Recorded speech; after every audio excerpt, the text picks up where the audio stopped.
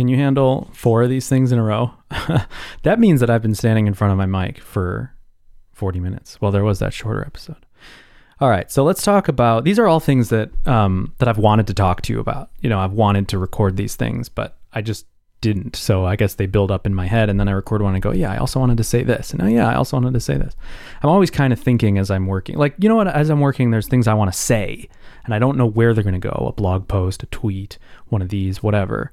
But I kind of let them sit there. I don't write them down really often. I guess I just wait if they crop up again. And then if it happens enough when I'm at a platform like this, then I can communicate them. And this is a fantastic way to communicate. Let me tell you, I love it because it takes zero preparation. Maybe I actually jotted down like 4 things before, like just took a piece of paper and pen and jotted down 4 quick things before recording this. It's just so low effort. And it's great. And, I think this is something I would want to listen to because it's short and I have a super short attention span. So this is short enough for me to listen to. So my process for delivering conference talks. So I just gave a talk at Laracon Online and I think it went pretty well. I've heard some really good feedback and you know what? I have a pretty good sense for when things I do go well and they don't go well, I think. I think I'm fairly objective about that. And I think this was one of the ones that went pretty well, if I'm being honest. And really the main reason is that I was so comfortable. And also that I put in work. You always have to put in work. For me, I always have to put in work. I put in the work and I was very comfortable. I was more comfortable than any talk I've ever delivered ever. But let me talk to you about what goes into it and some of my thought process and some of my methods. So I talked before about curing my fear for public speaking, and that is still true. It's not that I'm completely without nerves or anticipation or anxiety, but I am very close to not. I'm so far away from the terrors of my early speaking career. The terrors. Wanting nothing more than to be out of your skin, in preparation, a week before, 2 weeks before. That sinking pit feeling in the bottom of your stomach that goes, I want a time machine more than anything in the world so I can fast forward to the minute I'm done with that talk and get on with my life. This is so painful. And it really is. So let me say that I wasn't nervous for this at all until one day before. I think one day before, maybe 2 days before, I started to get those thought processes of like, oh yeah, I'm kind of in that limbo state where I really want this thing to be done so I can stop really having to be on my game. You're giving a big talk to a lot of people. You got to make sure you're not passed out drunk in a ditch, because that's liable to happen to me on any given day. Not true, but you know what I mean? You can't, you got to be on your A game. I even think about weird stuff I'm in different modes, different times. I'm fairly steady, personality wise, but definitely there's times where I'm in my work zone and I'm pretty antisocial. I really just need to decompress from my little brainiac space. And then there's times where, if I'm in a big party, I'm I feel like I'm an ambivert. I kind of come alive sometimes in big group settings, and something like Laracon is great to me. I get so amped and I just want to talk to everybody. And I'm in this really social zone, and then, other times I'm whatever. So it's how can I force myself to be in that zone? I need to make sure that I'm properly the amount of caffeinated, not overly caffeinated, maybe not under caffeinated, properly hydrated. I need to make sure I'm not that tired or not you know what I mean? So whatever. Anyway, it's just it's a high pressure thing. And so that pressure exists. So 2 days before I felt that pressure, the day before I felt that pressure more, but really not that bad. I just remember a few times where you just kind of you want it to fast forward until when it's over. And I just sit there and I tell myself, okay, your brain is feeling some sort of, I want to not be in this momentness right now. So sit here and just be in this moment, kind of force your brain to get over it, really force your brain to experience it. So anyway, but let me talk more about, wow, I've wasted so much time. I haven't got to the meat of this. We're almost halfway through. Shoot my dupe. So those are nerves. Preparation wise, I do put a lot of work into these talks. I'm thinking about them a long ways before. I've been thinking about what to go in this talk since the last one. And because now my talks are demoing stuff about Livewire, I'm very aware of that I want to make sure I have enough cool stuff for my talk,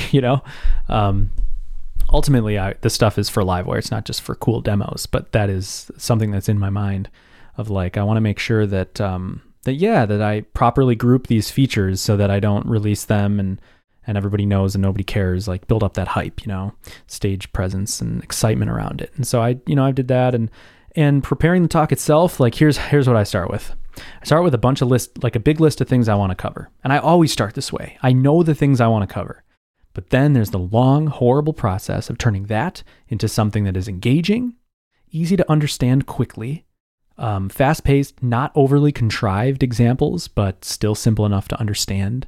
This is the balance. There's lots of these balance. It's a balance, And constructing the talk is very difficult for me. It always takes a ton of iterations. This is the same thing with anything. It's the exact same thing with the landing page I just did for Make VS Code Awesome. Anytime I'm producing some piece of creative content, like a narrative structured thing, it's the same thing. It's iterations. It's putting something out there that sucks and then redoing it and redoing it and redoing it and repeating that process until you come up with something that you feel is pretty good. And that's what I did with this. And it's the exact same process with any other talk ever. But this time I was worried I wouldn't get it done. I was worried that I wouldn't get to something I was happy with quick enough. It was Sunday, and I felt like I didn't have something that was good. I sort of did, kind of. But then Monday I felt really good. I felt like I landed on a narrative that worked pretty well. You have to take the examples, and I don't want to sit there and just show you this feature, and now this feature, and now this feature. I want to embed the features into something that we build together. Now this is 25, this is a half an hour. There's like no time as a talk giver, as a talk getter. That's a great time amount. As a talk giver, that is so ridiculously difficult to fit your content into that, like ridiculous. I feel like I can't, there's like no time for me, to demo all this stuff. So I want to code all this by hand and whatever, but there's no time for that. So I have to, decide on what's the right amount of what. And then you get to this process. This is where I start to like the work, is when you get to the process where you've nailed down the structure. It's kind of like you've nailed your slides. Now I'm live coding. There's no slides, but I've nailed down the structure and now I'm just practicing. It's really a performance. Like you're just rehearsing a performance. That's what I'm doing. I'm rehearsing it. And then I come across a tiny little thing when I rehearse it. And so I change it and I do that again and I'm honing it. And I do that over and over for a couple of days, sometimes more, depending on the talk. This one was shorter because I'm getting better at it. But then you hone the talk and I go through it and I fix one little thing and I go through it and I fix a little thing and I keep doing that over and over. And it's really hard work because every time you get into it, you got to be on, your brain's got to be on, and I'm timing myself. And I know that here goes another half an hour. I got to do another one. Even I got so sick of giving my talk that the day of, I was really dragging my feet doing a practice run. I did one practice run the day of at 1:00 or something. If that's your time slot, I'm sorry that I missed your talk, but maybe that was Taylor's. I did not miss Taylor's though. So anyway, so that's the process for me, is iteration, make it better. And when I get bored and when I really hate the work that I'm doing, I go and I do something fun. How can I make this original? How can I make this have a voice? How can I make it strong? And how can I, you know what I mean? How can you, I love that thing that Jack McDade says of every cliche is an opportunity to be unique. Everything that is in any way mundane or expected is an opportunity to be unique and to have a voice and to say something. That's what I'm always asking myself. This is what it is. Oh my God. What do you want to say? There are things in me that I want to say. And when you're writing a talk, they don't always come out and you have to let it simmer. And then you're thinking, what do I want to say? Okay, what I actually want to say is this, and then distill that in the talk and put the energy into the talk.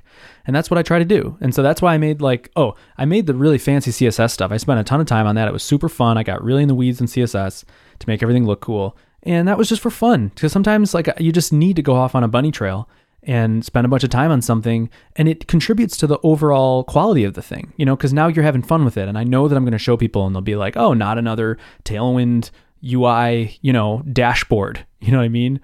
Something that's actually cool and different. And that's stuff that I care about. And those are the things that make all the difference to me. And those avatars, I was going to just do gravatar type things. And I was like, you know what?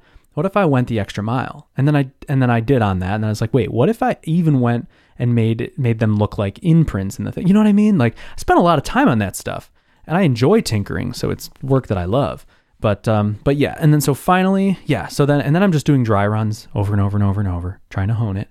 But then ultimately I want to talk more. We have so little time. I learned something at the last Laracon, the in-person one, that before you talk, you stand there and you stare into the audience and you just accept the moment and you go slowly at your own pace. You decide when you start. You don't let them decide when you start, so that you're not trying to play catch up the whole time. So I did that. And I just stood at my blank screen and collected myself for a second and then moved forward. Nobody noticed, of course. And then, I don't know, like I just, you know what? I don't have anything to say that's poignant and we're out of time. So I don't know. I hope this gives you a window into what it takes to give a talk like that, what my thought process are. Oh, and by the way, it's a massive high for me afterwards. It's so addicting.